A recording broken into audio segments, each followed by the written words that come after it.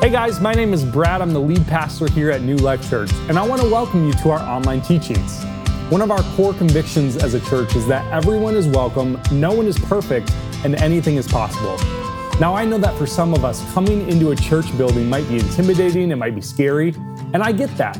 But I want you to know that there is always a place for you here at New Life, and that you were made for real in-person community.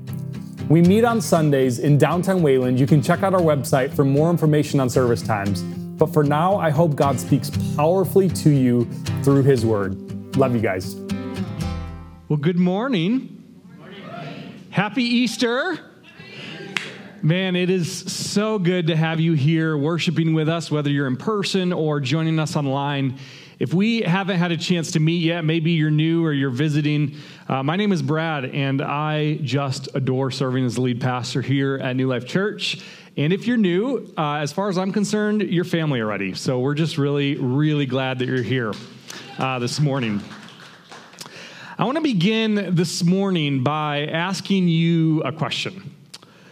What are the moments in your life that changed everything? What are the moments in your life that from that point on, you knew everything would be different? I would guess for most of us, near the top of the list would be being born ourselves. If you're here, you're breathing, that's probably a pretty significant event in your life. Maybe for you, it was the moment that you walked across the stage and received that diploma you thought you would never be able to get. Getting that diploma for you changed everything. Maybe for you, it was the moment you saw your spouse walking down the aisle, or you were walking down the aisle on your wedding day. And you knew from that moment on, seeing them, making eye contact with them, that from that moment, things would never be the same in your life, for better or worse in some cases, literally. Maybe for you, it was the moment you put the bottle down for the last time. Or the moment you walked out of jail a free man or a free woman. Every single one of us have moments in our lives that change everything for us. When I think of my own life and some of the moments that have changed everything for me, at near the very top of the list is this picture right here that I took the moment my daughter Emery was born. That first breath of air, that raspy cry, I'll never forget the first time I heard that. I knew from that moment on, everything would be different in my life. And the truth is, we all have moments in our lives that change everything. Some good, but some are really painful.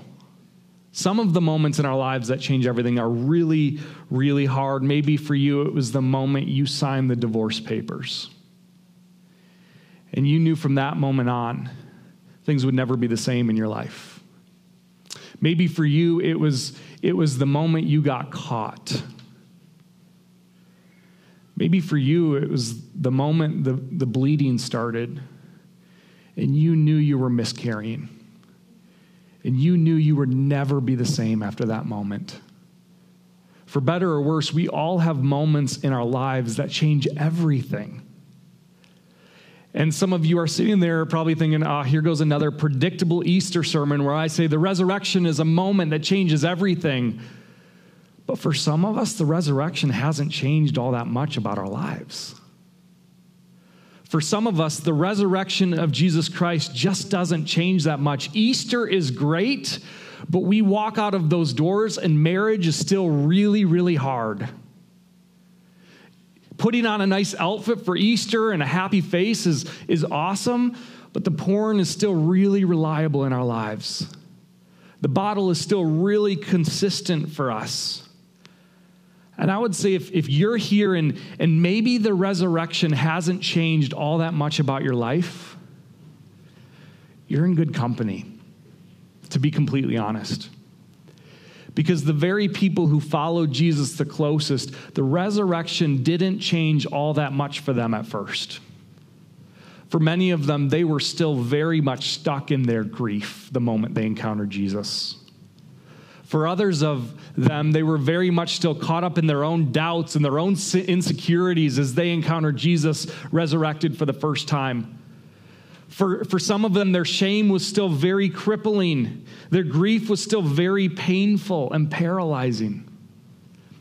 And I want to ask you the question as we begin today, could it be that the moment in your life that changes everything hasn't yet happened for you? Could it be that this morning, today, God actually wants to cause the resurrection to change everything for you? And the question I want to answer for you today is, how does he do that? How does he do that?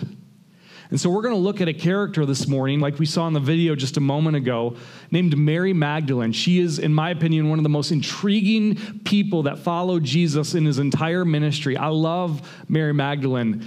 But her story with Jesus and encountering Jesus, I think, is one that a lot of us are going to resonate with. And so if you have your Bible with you, open with me to John chapter 20, verse 11. John chapter 20, verse 11. And if you don't have a Bible, the words will be on the screen. You can pull out your digital Bible if you want and look it up on your phone. But we're going to be in John chapter 20, verse 11. And Mary has just encountered the empty tomb, and this is what happens. But Mary stood weeping outside the tomb. And as she wept, she stooped to look into the tomb, and she saw two angels in white sitting where the body of Jesus had lain, one at the head and one at the feet. They said to her, "Woman, why are you weeping?" She said to them, "They have taken away my Lord, and I do not know where they have laid him." What is running through Mary's mind in this moment of extreme grief? If you're a mourning woman in this moment, everything about your appearance, from the way you were dressed to the way you were carrying yourself to what you were carrying in your hands, would have spelled out grief. From head to toe, grief. And you have these two men at the tomb asking a grieving woman perhaps one of the most offensive questions you could ask somebody who's grieving. Why are you weeping? What is going on? Like, if I'm Mary in this moment, I'm kind of annoyed because I'm grieving. Why would you ask such an insensitive, hurtful, rude question to me in this moment?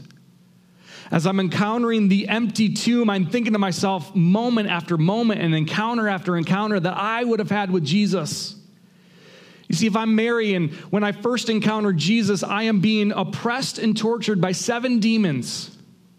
Literally, there are demons inside of me, possessing me, afflicting me, causing me oppression. And what does Jesus do? He commands them out of her. One of her very first encounters with Jesus, he commands the demons that are afflicting Mary out of her. If I'm Mary, I'm imagining the awkward moment where Jesus, a Jewish rabbi, invites me to follow him. By the way, Jewish rabbis did not invite women into discipleship. Jesus was a different kind of rabbi. He invited Mary to be one of his closest disciples, to follow him. Am I replaying that moment in my mind of that awkward exchange of first being invited to follow Jesus? Maybe if I'm Mary, I'm thinking about the first time that I preached the gospel to someone. The Gospels describe Mary as a proclaimer of the kingdom of God. And maybe I'm thinking about the first time somebody made a decision to follow Jesus as a result of the gospel that I was proclaiming. If I'm Mary, maybe I'm thinking of that moment. Or perhaps I'm thinking of the moment where I look up at the cross and I see my rabbi standing there. And all the men had run away and hid and were afraid. It was the women that stayed at the cross, by the way. I think that's an important detail. It was the women, it was Mary at the foot of the cross watching Jesus breathe his last, struggle for air as he gives up his life. Would I be thinking of that moment? You see, here is Mary at the opening of the empty tomb looking in. And as I think about moments that have the power to change everything in our lives, I think they all have one thing in common with each other. There's a reason some moments are forgettable and others change us forever. And I think the key to a moment that changes everything is that they are always tied to bigger movements in our lives. Moments that change everything are always, always, always tied to a bigger movement in our lives.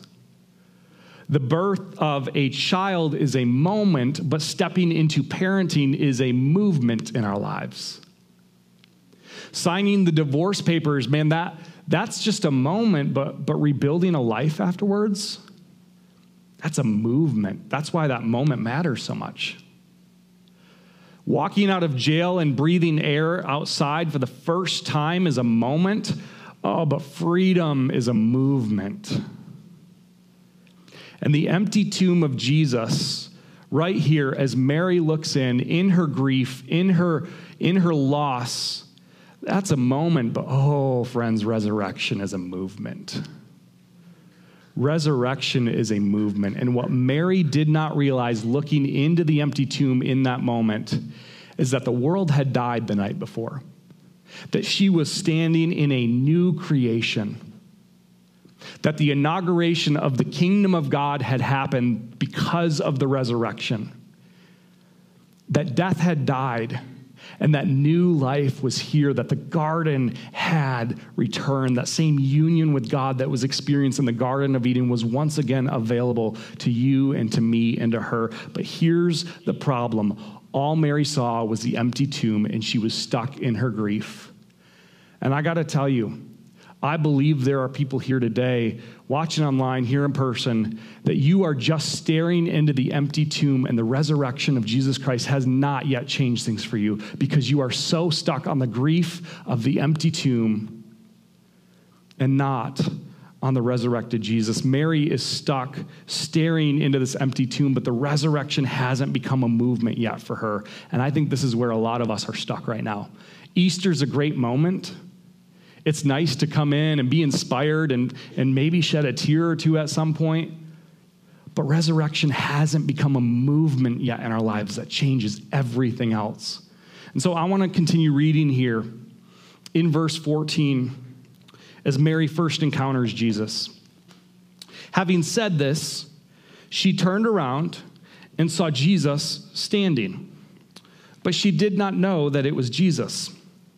Jesus said to her, another insensitive question to a grieving woman, "Woman, why are you weeping? Whom are you seeking?" Supposing him to be the gardener, she said to him, "Sir, if you have carried him away, tell me where you have laid him, and I will take him away." You know, there's people here sitting in this room whose most defining moments in your life have led to movements of shame, have led to movements of regret because you have not yet encountered the true Jesus, the Jesus who heals and changes everything for us. You remember the day that you were sitting at your kitchen table and you got the phone call from the state that your kids were being removed and placed in a foster home, and you have taken on the identity of a bad parent. You remember being on the playground as a kid. You remember exactly the swing that you would sit in every single day at recess, and you can still picture the kids coming and calling you ugly and worthless and stupid, that you'll never amount to anything, and you still wear that today. You remember the day you went into work and you were called into your boss's office and dismissed after 25 years with the same company, only to feel used and worthless. The moment Mary encounters resurrected Jesus doesn't actually change anything for her because she doesn't recognize him. She doesn't recognize him. And there are a lot of you sitting here today, watching online today, who have encountered Jesus plenty of times in a church service. Maybe you've encountered Jesus plenty of times through a family member or a friend. Maybe this book has been forced down your throat to the point of choking, and that's how you've encountered Jesus.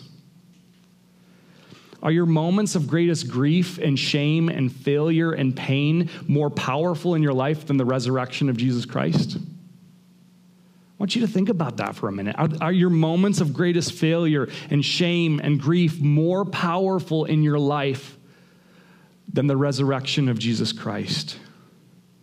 You've had some moments with Jesus, some good, some bad, some forgettable, but those moments have never become a movement in your life that changes everything.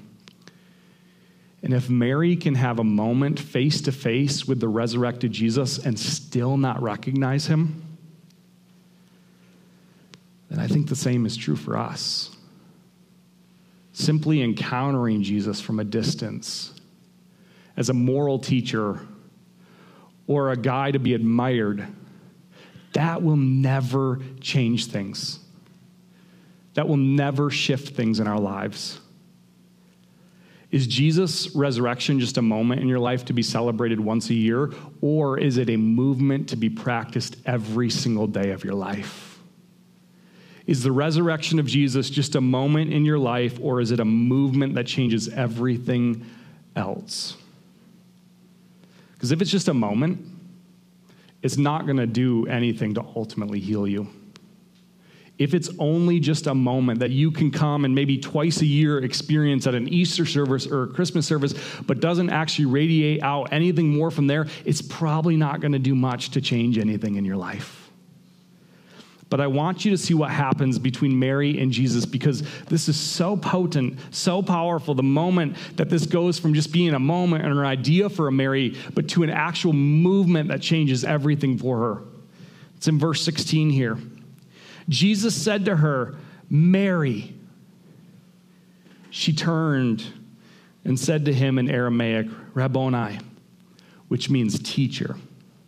Jesus said to her, "Do not cling to me, for I have not yet ascended to the Father. But go to my brothers and say to them, I am ascending to my Father and your Father, to my God and to your God." Did you catch it? The moment that changes everything for Mary? It's the moment Jesus calls her by name.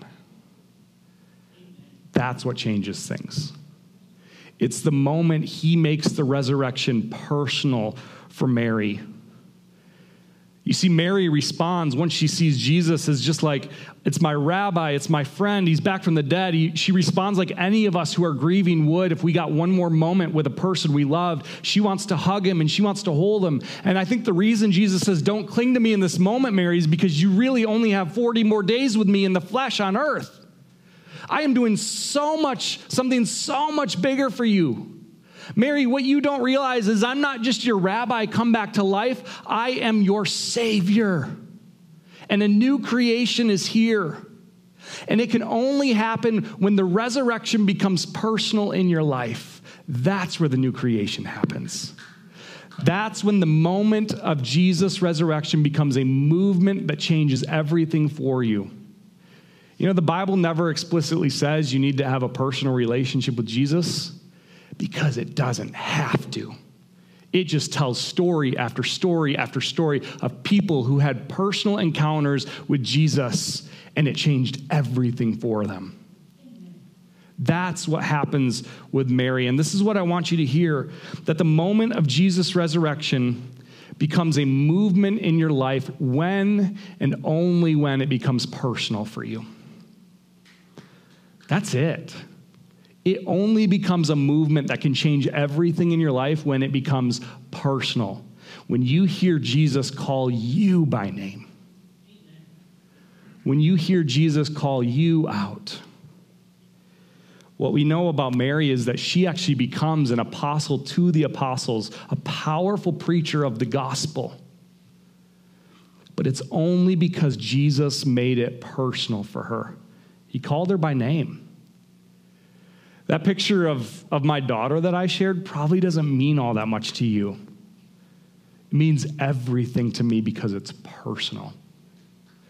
And the same thing is true with Jesus. That the resurrection is never going to mean that much to you until it becomes utterly personal. Till it has the ability to speak into some of the most painful, shame-filled, grief-filled parts of your life. That's when the resurrection begins to shift and rattle and shake things for you, when it becomes personal. Have you heard Jesus call you by name yet? Notice I didn't ask, has Jesus called you by name? I'm asking, have you heard him calling you by name? Or in your mind, does Jesus just call you by all the names the world has given you? In your mind, does Jesus just call you worthless or failure or impressive or whore or whatever it might be? Are those just the names that you think Jesus calls you by? Some of you might be here thinking to yourself, man, that's great, preacher man, but you don't know what kind of junk I bring into this place. You don't know what kind of wreckage I bring into this place, what kind of damage I bring into this place. So I want to tell you this. I want you to imagine for a moment that you have had a really hard season of life. This may not be that much of a stretch for some of us. And you can't catch a break. Work is really hard. Home life with the kids, marriage is incredibly hard, and you for months have just felt the pressure mounting and mounting and mounting, building and building and building, until one day it all comes to a head when you walk into work and you are dismissed, you're given the pink slip, you're fired. And so instead of going home where you know there's just chaos waiting for you, you decide to go to the bar instead. And one shot becomes 2 shots, becomes 10 shots, followed by beer after beer after beer. And as you slowly begin to let go, you strike up a conversation with someone who is not your spouse, who's there at the bar, and you connect. And there's a level of numbness there in your conversation with them. It feels freeing to be able to not have a worry for just a few moments of your life. But as you're talking to this person who is not your spouse, you start to feel the vibration of the phone in your pocket. 1 call, 2 calls, the night is getting later. You know your spouse is wondering, where are you? But you don't want to go home. You want to stay right here. And after all of those drinks and all of that conversation, instead of going home, you go home with this person. And you do things with them that you swore you'd never do with somebody who wasn't your spouse. And in the morning, you wake up and you do the walk of shame home, head held low. And before you reach the door, you realize you forgot your keys. And so you knock on the door and you hear rustling inside. And slowly you hear footsteps come to the front door, and you hear the front door creak open. And it's Jesus standing there at the front door. What does he do in that moment? What does Jesus do in that moment? The way you answer that question tells you everything you believe about God. I don't care what you've said you believe about God your entire life. The way you answer that question in that moment tells you everything you believe about God. And I can tell you what Jesus would do in that moment. He would look you in the eye, and he would call you by name like he did with Mary. Because the resurrection is personal. And he would invite you into the house and put on a pot of coffee and make you breakfast and say, let's talk about it. Because that's what Jesus did with Peter after the resurrection on his morning of greatest shame. And Jesus would look you in the eye with all of your doubt and all of your hopelessness, and he would extend his hands for you to touch them, because that's what he did with Thomas after the resurrection. And if you turn to leave and walk away and run away from him, he would come after you. Because that's what he did with the disciples on the road to Emmaus, because Jesus wants the resurrection to be personal to you. These are all things he did for people after the resurrection. We don't have to wonder what he would do. We know what he did. You see, friends, with every step, you thought you were walking away, and Jesus was pursuing you by name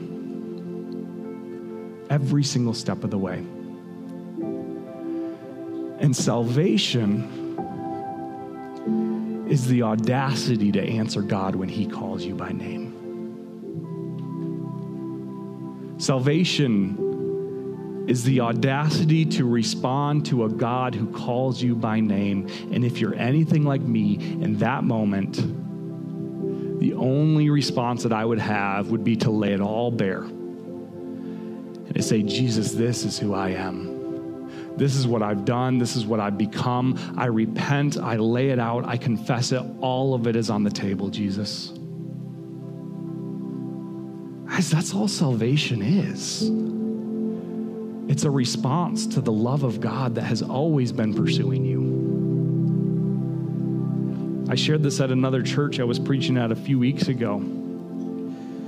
When you truly understand the cross and the resurrection in your life, those parts of your story that you might want to sweep under the rug or set aside or hide from the world to see, because of the resurrection, those shameful, grief-filled parts of your story actually become the parts of your story that you cannot share, that you cannot not share when you talk about Jesus. Because those moments become the moments of opportunity for his glory to show through your story.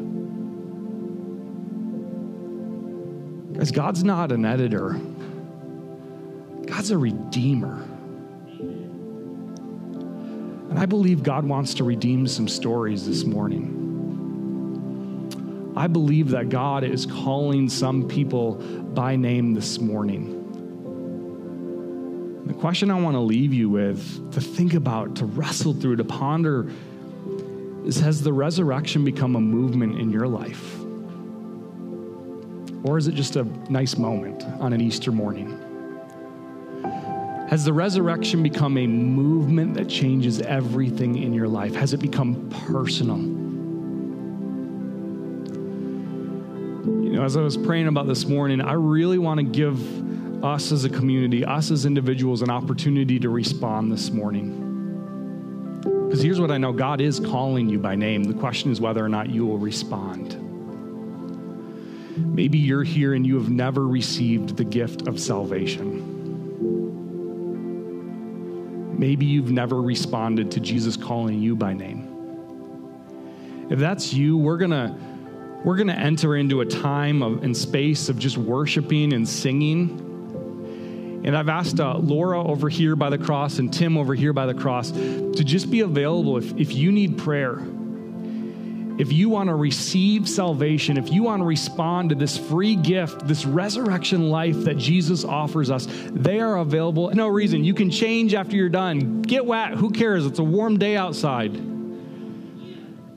Take the step today. I'll be right up here, and I would love the chance to baptize you this morning. If you feel God nudging you and calling you by name, do not wait. Do it today. And so let me pray for us. And then we're going to respond in worship this morning.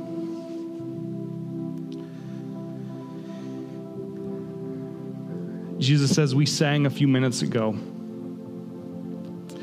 what can wash away our sin? Nothing but the blood of Jesus. What can make us whole again? Nothing but the blood of Jesus. And so, Jesus, this morning, we claim that you have called us by name. That when the resurrection becomes personal for us, it changes everything else. So, God, I pray for kids who are here this morning, teenagers, adults, people who are married, divorced, married again, widowed. God, I pray for people who are grieving and filled with shame, who are maybe walking through what's been a really hard season of life. God, may those people hear your call on them by name.